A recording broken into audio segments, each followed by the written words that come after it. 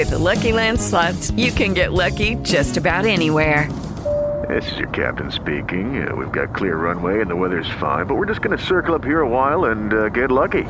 No, nothing like that. It's just these cash prizes add up quick. So I suggest you sit back, keep your tray table upright, and start getting lucky.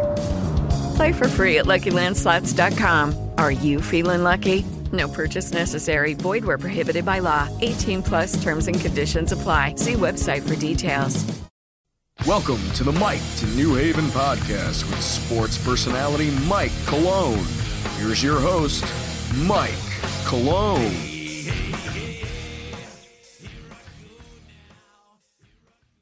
First leg of a doubleheader. I'm going to have to do a really rapid-fire interview. I'll explain why momentarily. I won't waste much time getting into this one.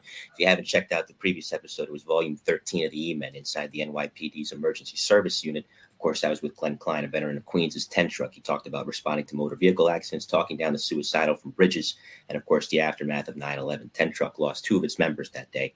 And he talked about his PTSD and overcoming that. That episode was dedicated to the memory of Paul Talty and Tom Langone, 2 guys from 10 truck who perished on that day, of the 14 ESU cops that did in total. So this episode we've been working to get to for a long time, long time. This is one of the interviews I was really wanting. And finally today, we do it with my next guest, who is a woman who spent over a decade bringing her vintage New York flavor to NBC, a lifelong New Yorker and graduate of the University of Albany. She was originally an accountant before deciding to take a leap of faith in her mid-20s and pursue her dream of becoming a journalist. Throughout her time at NBC, she's worn many hats, serving as a producer and correspondent for the weekend edition of the Today Show, as well as weekdays on New York Live, which airs Monday through Friday, 11:30 to, I believe, 12, if I have that correct. It's a half-hour program.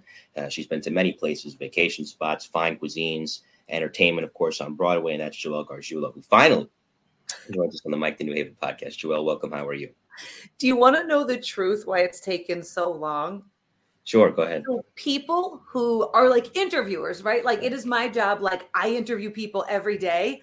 I hate being interviewed. Like it's so like, because you're used to asking the questions. You're Right. not used to answering them. So when I tell you, and it's like zero disrespect, but I genuinely put off like any interview request for as long as I possibly can because it's not natural. You know what I mean? Right. It's like how often do you see Oprah being interviewed? I'm Not like, often. I'm not comparing myself to Oprah, like rewind, but like, do you know what I mean? It's very comfortable to be asking questions, and it is so like not like it's not comfortable for me to be answering them. I get nervous, and like nothing Right. I really do professionally makes me nervous, but like it does because I'm like, I don't know.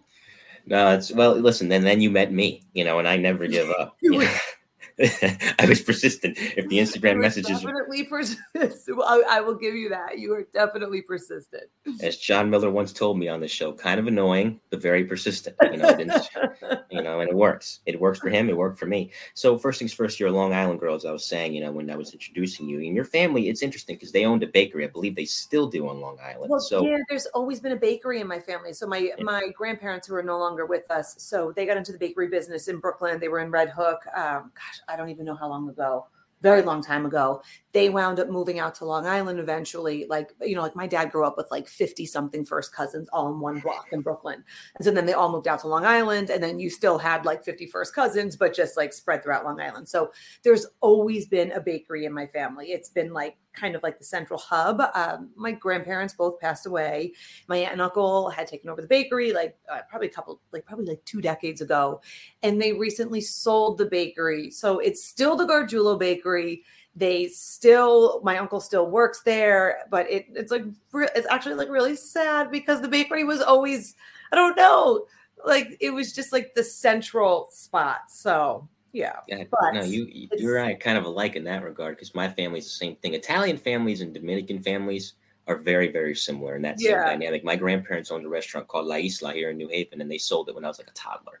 So it's something else now. Collado is what it's called. And the food's great. Don't get me wrong. Food's banging. But every time we pass by that spot, my mom gets a little wistful. It's hard. Yeah. Because like it used to be yours. You know what I mean? Right. Like it used to be like no matter when, like you could walk in, you could go in the back. And I could still do that. Like I could still do that. Right. But yeah. Joelle Gargiulo is our guest here in the Mike the New Haven podcast. She's short on time. She's a woman that puts the B in busy. So this is going to be a very rapid fire interview, like I said. So you went to SUNY. upstate in Albany. For being a Long Island girl, and of course commuting to the city here and there as you grew up, how hard of a life was it, or how hard of an adjustment was it, I should say, to upstate life?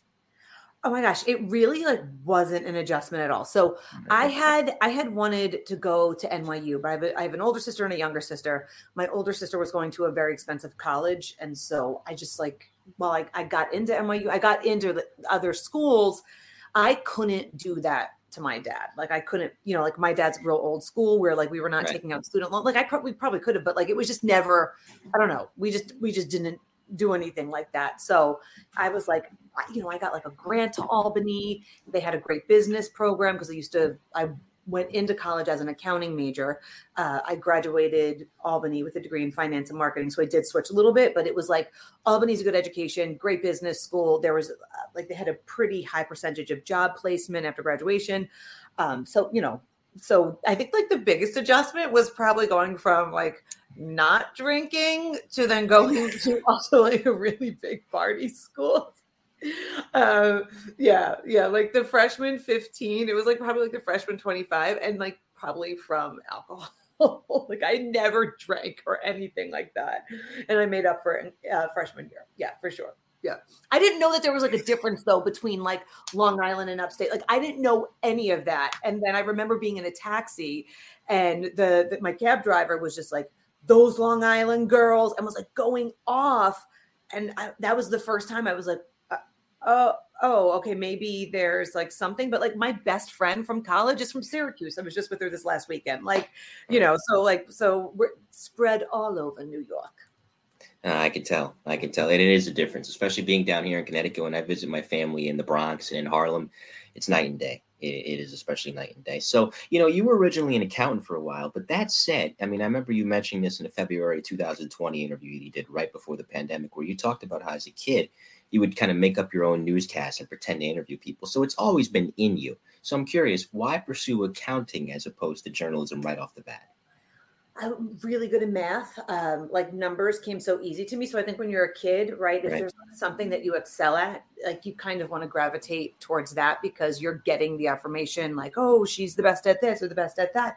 And I hate to say it, but it sounded good, right? So I would tell my parents, oh, I'm going to be an accounting major. It made them so proud when I would say that. And then when I went to, listen, I will say first semester freshman year, I was not my best, but we made up for it after that. And I did well in college. But then I was okay, to me, if I did finance and marketing, when I kind of switched it over, it was a little bit more fun, if that makes sense, in the business world. And I don't know, I guess I just always thought it's what I should do opposed to what I really want to do. I could provide for a family if I worked in accounting or finance. I don't know. It's so different. I went to college 100 years ago. And so you know what I mean? Now I would love to go back to school now, even just with everything with social media and there's so many different things that you can pursue. And I kind of felt it was okay, are you going to work in business? Are you going to be a teacher? Are you going to work in I don't know. I guess I didn't feel there were as many options. At least I didn't know of all of the options. Well, you worked in it from 2003, I believe, until 2008. And the thing about that is this was wartime economy. 2003 is right when the events in Iraq and Afghanistan were beginning to take off. And then it would kind of culminate with the market crash of 2008. And it's at that moment that you took that leap. Now, this is scary to do regardless, but in the middle of an economical crisis, it's affecting the whole nation even more so. Nevertheless, despite those negative events surrounding you, what helped you ultimately decide that it was the best decision to make? I'm not a risk taker. I'm really not a risk taker. But when you're kind of forced into something, it's okay, what am I going to do? So I worked for KPMG, which is one of the big four accounting firms first. And then I remember when I decided I was going to leave KPMG, I took 3 days off. I interviewed 7 companies in 3 days. And one of the jobs, I got all 7 jobs. I'm your girl could rock an interview. But I remember being so proud, oh my God, I got all the offers. And I needed to make a decision on where I would go. And I went to New Line Cinema on the finance team. And I went there because I remembered, I really connected with everybody who I interviewed with. And I kept thinking forget about where I'm going. I could see myself with this group. It was a group of, I want to say there was 5 women and it was really cool. So I went there. New Line, the New York office of New Line wound up going under. So I had been there for about 2 years. And I remember it was like rumors, something's going on. They're walking around with the folder. There's going to be layoffs, maybe 30%, maybe this, maybe that. And we got called into a big meeting because Warner Brothers, we were under Warner Brothers, and New Line was still like operating as an independent, even though they had like Lord of the Rings, they had all these big movies. And so I remember like, they were like, we just want you guys to continue working, like business as usual. And I specifically asked, I was like, are you keeping this office? Because nobody was telling us like, are we going to have jobs? Are we not going to have jobs? So I said, are you keeping this office? And they said, no. And I said, are you moving us into the Warner Brothers office here in New York? And they said, no. So I was like, okay, like we're losing our jobs. So they shut down the whole New York office. So it was like, I remember going out to lunch. My boss took me out to lunch, Jackie Molk Moscow. And she was like, what do you want to do? And it was the first time I actually said it, where I was like, I think I want to pursue this thing in TV. And anybody else who I had ever said that to, where they were like, do you see how few people make it on TV? Do you see this? It's like never going to happen. And she was the first person. And I need to reconnect with her to tell her this, to be like, I could see that would be so great. You should do that.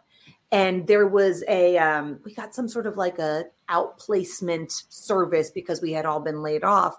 So I met with this woman and I told her that, and she was like, okay, there's like a couple of different programs. So I found a course at NYU, and then I found this digital journalism program at the New York Film Academy, which at the time, NBC, like our teacher was from NBC.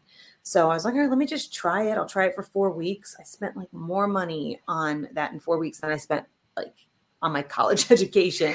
And I was hooked. And so I extended it to 8 weeks, to 1 semester, and then to the whole year. So then I graduated with a degree, or I guess a certificate, I should say, in digital journalism. But this is like before people were like, we didn't have iPhones really. Like, I think like the iPhone just came out, but like very few people had it. So I was forced into taking a risk. I need to be forced into risky situations. Like, I think that's the accountant in me. I don't like it, We'll say discipline nearly to a fault. Yeah, that's a good way. That's a good way of describing it. So, NBC for 13 years now. Joel Gargiulo is our guest here in the Mike the New Haven podcast. This is episode 181. 13 years at NBC now. You've interviewed so many notable people. I mean, you mentioned Oprah Winfrey at the top, Tom Cruise, Chris Pratt, John Cena, Lin-Manuel Miranda. Excuse me. Your preparation for interviews is incredible. And I don't think you realize how many cues I take from you. I have copied a lot of your methods, specifically in terms of your preparation and the questions that you ask. I remember you mentioning this, I think it was to Patrice in a live that you guys were doing on Instagram, where you said that you try to watch their previous interviews to make sure you don't ask the same questions they've already answered. Besides that, give me a deeper glimpse into interview preparation from your perspective. Yeah, I think the cool thing now is that I've been doing it for so long, where, I mean, it's a lot easier for me now than it was when I was starting out, right? But I do a lot of research. Like, I do a lot of research, and I try to find something that I can connect to with them, right? Because I remember when I was starting out, it used to be more about like, I feel like when anybody's starting out, you're like, okay, how can I look good with this? Like, or like, can I go viral with this? Now I'm like, I don't care about that. Like, I'd rather have a genuine conversation. But it's not about me. Like, it's about the person who's on the other side. So that shift in my, like, just, I guess, in my brain or in my method or in whatever has really helped me connect to people. But it's also hard. Like, sometimes, like yesterday, I had a great interview yesterday with a Broadway actor, and I had like 40 minutes with him. So that's so different. A lot of times you go into these situations and you have 4 minutes with someone, so when you say the Oprahs, when you say like, The Rock, when you say these people, often these are in junket settings, and you're booking the interview for the sake of a project that they're promoting. So you have 4 minutes to talk about their project, stand out, something else that you need to make whomever has hired you to do these interviews happy. Like, you have to and then stuff that you're curious about, and you got to get this all in 4 minutes. I think that's kind of been like a crash course for me And I'm like, oh my God, like, and I'm on the other side of things too, where I've produced interviews for people and like when they get an hour, I'm like, oh my gosh, do you know what I would do with an hour? Because like, then you could really go there. But at the end of the day, you have to make a package that is 3 minutes. Maybe they'll give you 3:30. So I don't know if I even answered your question. I guess I just do a lot of research. I try to stand out, but not for the sake of standing out, the sake of getting the best responses out of whomever I'm speaking to. And when somebody sees that you've done your homework, they'll respond better to you. You're not going to get like the typical rehearsed answer because like they have like typical rehearsed answers. So, and you could always tell. And I love it. Like even yesterday I was doing the NBC upfronts and I just kept hearing like, oh, that's a good question. And sometimes it's like too much where like they like can't answer it on the spot. And I get that because I would probably not be able to answer any of like most of the questions I ask on this spot. So yeah, I guess it's taken time. No, and it's the ultimate compliment you can pay, as you know, because 80% of this show is NYPD FDNY interviews. The guys will tell me off the air, Mike, you know more about us than we know about us, So, yeah. And that's a great compliment to be paid because if you don't do your research, especially in New York, they're going to see right through you in a New York minute. Yeah. So it's very, very evident. That said, and we're talking with Joel Gargiulo here. I'm doing a rapid fire interview flying by the seat of my pants. I haven't made myself look like a fool yet, but give it time. It'll happen. So that said, the news cycle can be a very brutal one, especially the last couple of years with COVID, with unrest, now with the war in Ukraine. And you have the good news segment, which is wonderful on Hoda. And Jenna, your stories on New York Live are also very uplifting and emotional in the right ways. That said, I mean, if you strip away Joel Gargiulo, the journalist, if you strip away Joel Gargiulo, the producer, at your core, would it be fair to say that the need to uplift others, even without these journalistic interests that you have, is what motivates you in these interviews with people? With the Lucky Land Slots, you can get lucky just about anywhere. This is your captain speaking. We've got clear runway and the weather's fine, but we're just going to circle up here a while and get lucky. No, nothing like that. It's just these cash prizes add up quick. So I suggest you sit back, keep your tray table upright, and start getting lucky. Play for free at LuckyLandSlots.com. Are you feeling lucky? No purchase necessary. Void where prohibited by law. 18+ terms and conditions apply. See website for details.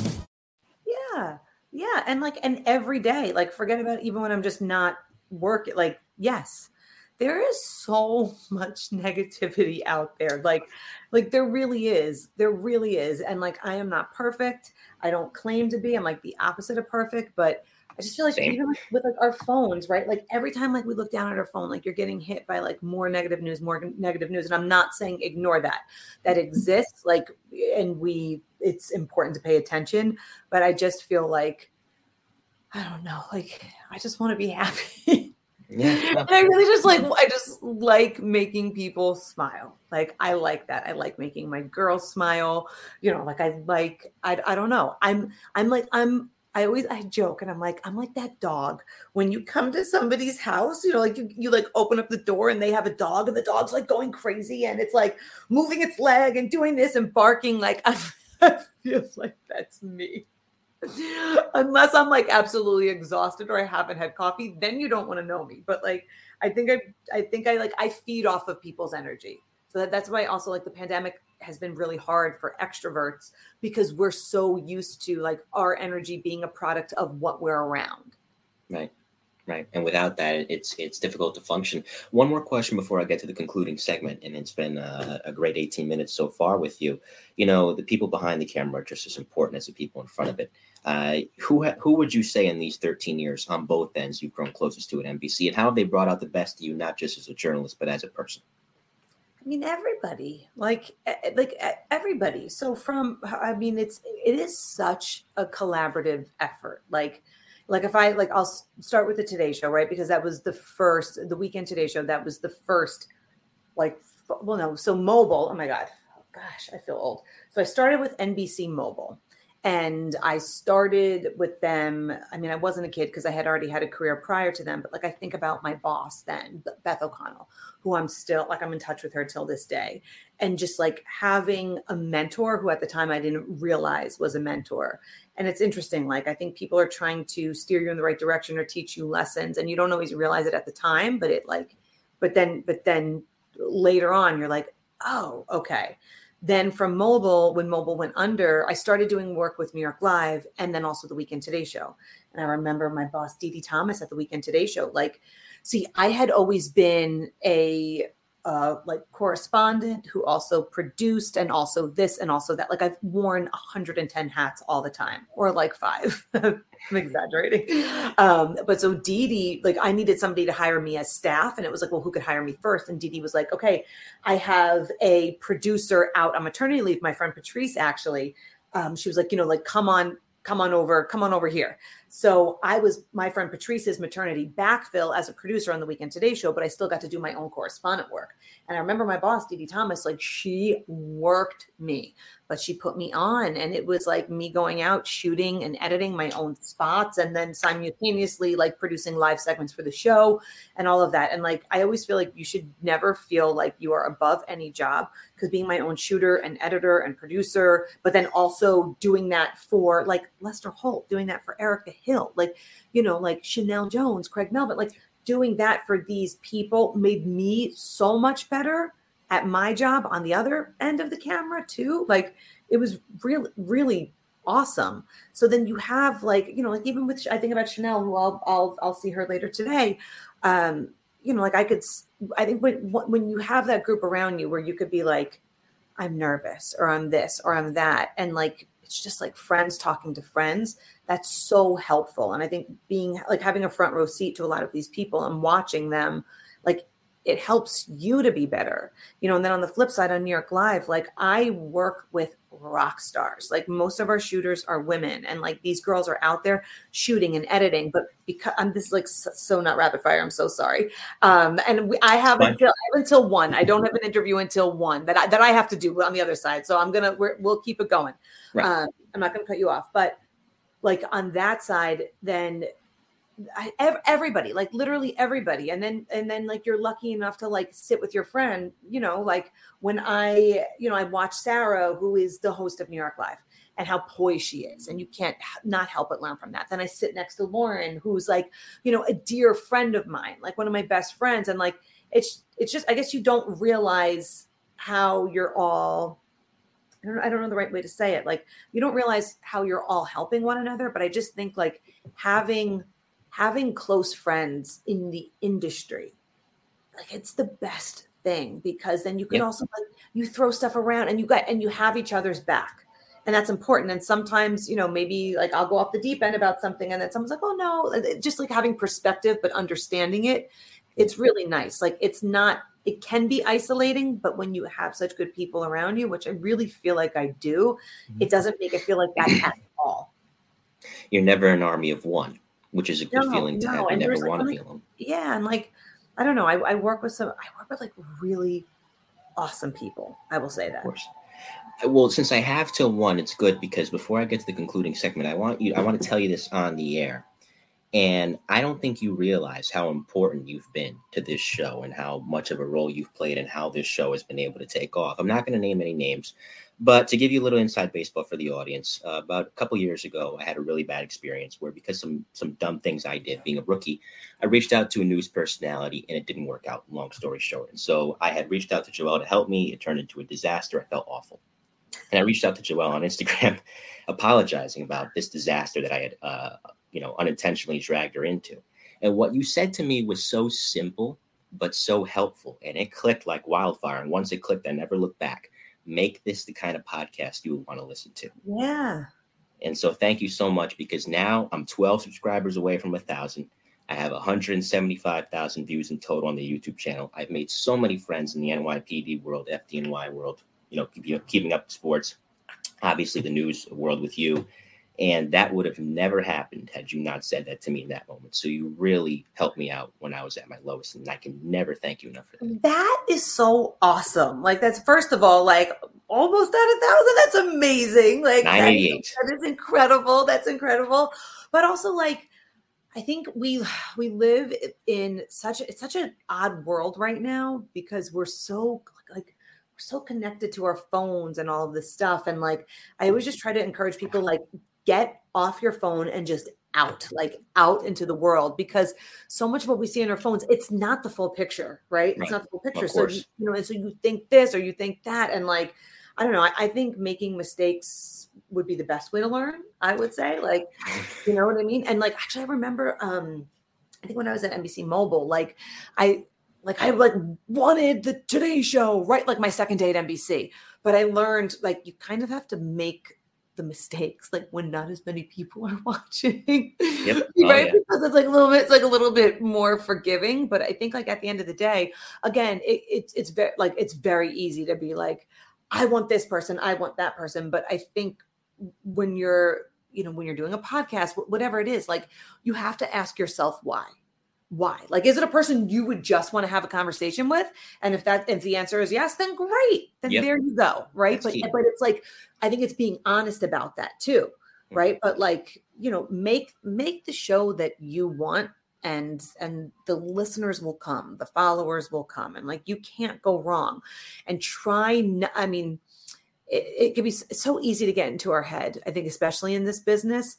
And just, I always say, like, give yourself grace. I tell myself that all the time. Like, just this week, I was telling that to myself. Like, but you have to give yourself grace. And just also, like, the cool thing about our industry is because it is so fast paced. It's like, you have to understand, by the next day, people are on to the next. Like, so like, I like beat myself up about stuff for years, the same thing. And I'm like, nobody's thinking about this. It's just me. It's just me. Same way for me. But I can look back at that experience. When's your birthday? February. February what? 22nd. So 2000. okay, so you're an Aquarius, or you're right on the cusp of Pisces? I don't know. I don't really follow that stuff, to be honest with you. Okay, all right. I'm a Pisces, and so I'm very sensitive. I'm like very sensitive to people around me and all of that. I think you might be. I'm gonna have to look it. I'll look it up, but I think you're at the end of Aquarius, beginning of Pisces. Right. Well, this has been a fabulous show. Stick around, though, because I know you got till 1, so don't sign off yet. Like I said, it was a rapid-fire interview. Thank you to everybody who tuned in. Coming up tonight, like I said, it's a doubleheader. She was New York One's first on-air hire in 1992 when they started up. Roma Torrey will be here at 6 p.m. Oh, that's cool. So she will be here for that. And on Friday, he was an engineman in Brooklyn for his 23 years in the FDNY. Finished up as a lieutenant for volume 17 of another miniseries we have on the show, The Best of the Bravest, interviews with the FDNY's elite. Retired FDNY Lieutenant Rich Dumig will be here. So that's Friday at 7 o'clock. Thank you to everybody who tuned in. Steven Zaslavsky, Bill Ryan of the Ryan Investigative Group, retired NYPD Arson Explosion Squad detective, and Alicia B. So I'll see you guys for the doubleheader with Roma. Joel, stick around. We'll say our goodbyes off the air. And in the meantime, on behalf of Joel Gargiulo, I'm Mike Colon, and we will see you later tonight, everybody. Take care. That girl. Oh, man. Oh, look at that girl right there. Goodness gracious. Oh, that girl fine, man. Look at the. Oh, she just too fine. She knows she fine, too. She is banging. Oh, she's off the hook. She looks good. Oh. You're right. And I bet you can't nobody get that girl. Chris, I can get her. You can't get that girl, Mike. I guarantee you can't get that girl. Watch me get that girl. I bet you Neverland, you can't. I can get her. All right, come on then. Come on. Watch. I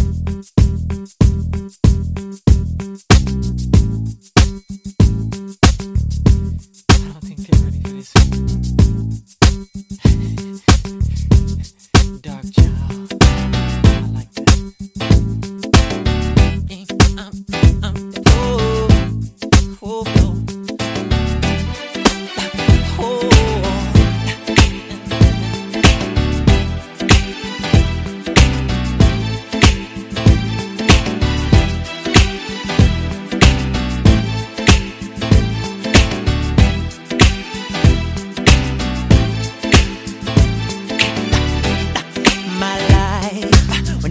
Be the same, 'cause girl, you came and changed the way I walk, the way I talk.